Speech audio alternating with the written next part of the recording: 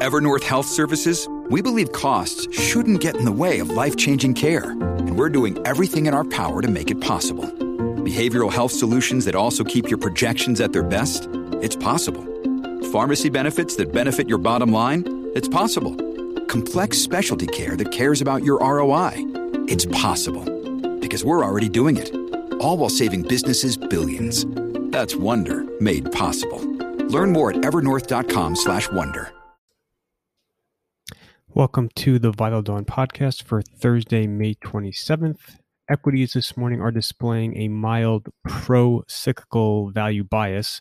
So U.S. equity futures, the Dow futures are off slightly. That's 23 points. That's just 7 basis points. The NASDAQ futures are down about 70 points. That's about 50 basis points.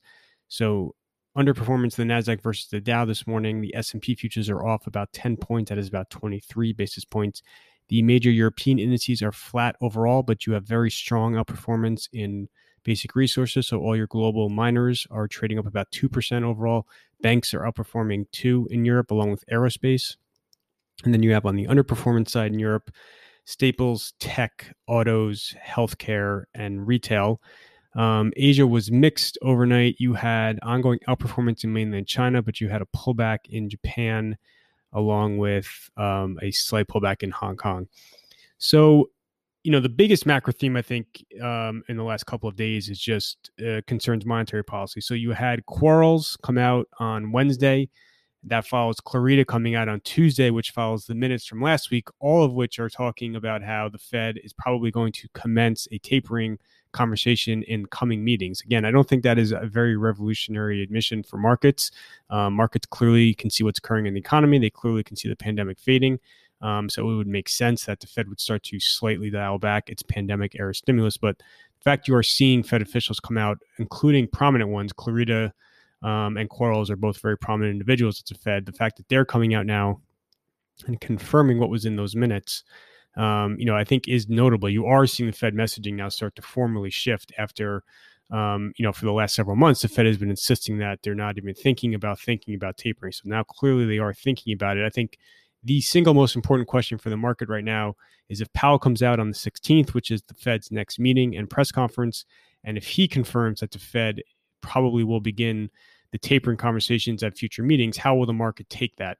I think that so long as tapering does not occur before November, the market should be fine. And I think in general, obviously the market's absorbing this Fed messaging relatively well, but I do think that, around the 16th, if Powell were to come out and kind of make that admission, it could create some temporary indigestion. So that to me is kind of the biggest macro theme in the market right now.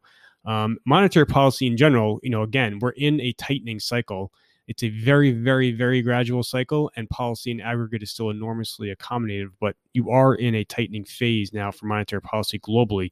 So the South Korean central bank came out today, left rates unchanged as was widely expected, but they delivered a hawkish message with regards to their tightening intentions going forward. They increased their growth and inflation outlook. This follows New Zealand central bank on Wednesday, which also delivered a more hawkish message to markets. And again, you've had the BOE announce a taper. You had the BOJ come out and announce a taper. So you are seeing policy shift at the margin in a more hawkish direction. So that to me is kind of the biggest macro theme. Build Back Better is going to be in the news today. The Republicans will deliver a counterproposal to the White House worth about $1 trillion. There are still a million reports about all the various different permutations that this process could take going forward. There was a CNN article earlier in the week saying how the White House could agree to that $1 trillion counterproposal. I think, again, the conclusions or kind of my thoughts on how all this will turn out are very consistent. I still think that your risk of big tax hikes is low.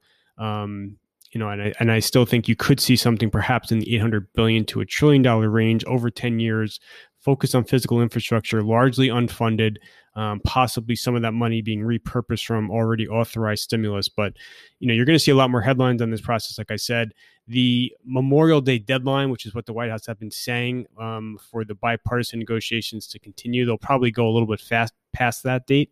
But you are going to see more talk in Congress among Democrats of shifting back to a partisan reconciliation track. Again, the problem with Democrats is that within the party, they do not have all the votes for what Biden wants in the jobs and family bill. And so they still have some negotiating to do within the party, not just, on a bipartisan basis. So expect a lot of headlines on Build Back Better and infrastructure spending today. Otherwise, relatively slow morning of macro news. You did have China industrial profits out that they fell. They decelerated versus the prior month. Again, a lot more talk about rising commodity prices eating into Chinese corporate margins. This has been a huge focus for the government in the last several days. So that's still in the news again. On the earnings front, you had a bunch of U.S. reports out last night. American Eagle, NVIDIA, Snowflake, Workday, and others. Nothing was really bad, but you definitely had a bunch that kind of are going to fall into the not good enough given elevated expectations bucket. For NVIDIA, there was a lot of talk on the call about the impact on their business from cryptocurrency chip sales. That was a big reason why the guidance was so strong for the July quarter. And I think investors are kind of discounting the cryptocurrency contribution. So I have all the details on all the earnings out last night in the U.S. This morning in Europe, Airbus is probably the big story. Airbus is trading higher by a very wide margin after they came out with a very bullish production guidance as they talk about aerospace continuing to improve. So a lot of aerospace stocks are rallying in Europe. Bayer is getting hit on more negative roundup news in Europe, and there are a couple of other items. I have everything in the piece this morning. Just quickly for the calendar. So like I said before, you're going to have this Build Back Better counter proposal today. The Republicans will be holding a press conference to outline that. You have weekly claims at 8:30. You have pending home sales at 10 a.m. You have another day of U.S. Bank CEO testimony. Today's before the House. Yesterday was before the Senate. That's at 10 a.m. You didn't have anything yesterday that would impact banking stocks. I doubt today you will. And then you have a bunch more earnings. So before the open, you have Best Buy, Dollar General, Dollar Tree, and Medtronic. And then after the close, you have Autodesk, Salesforce, Dell, Gap, HP, Lionsgate, Ulta, VMware, and others. And that is everything for today, Thursday, May 27th. Thank you for listening.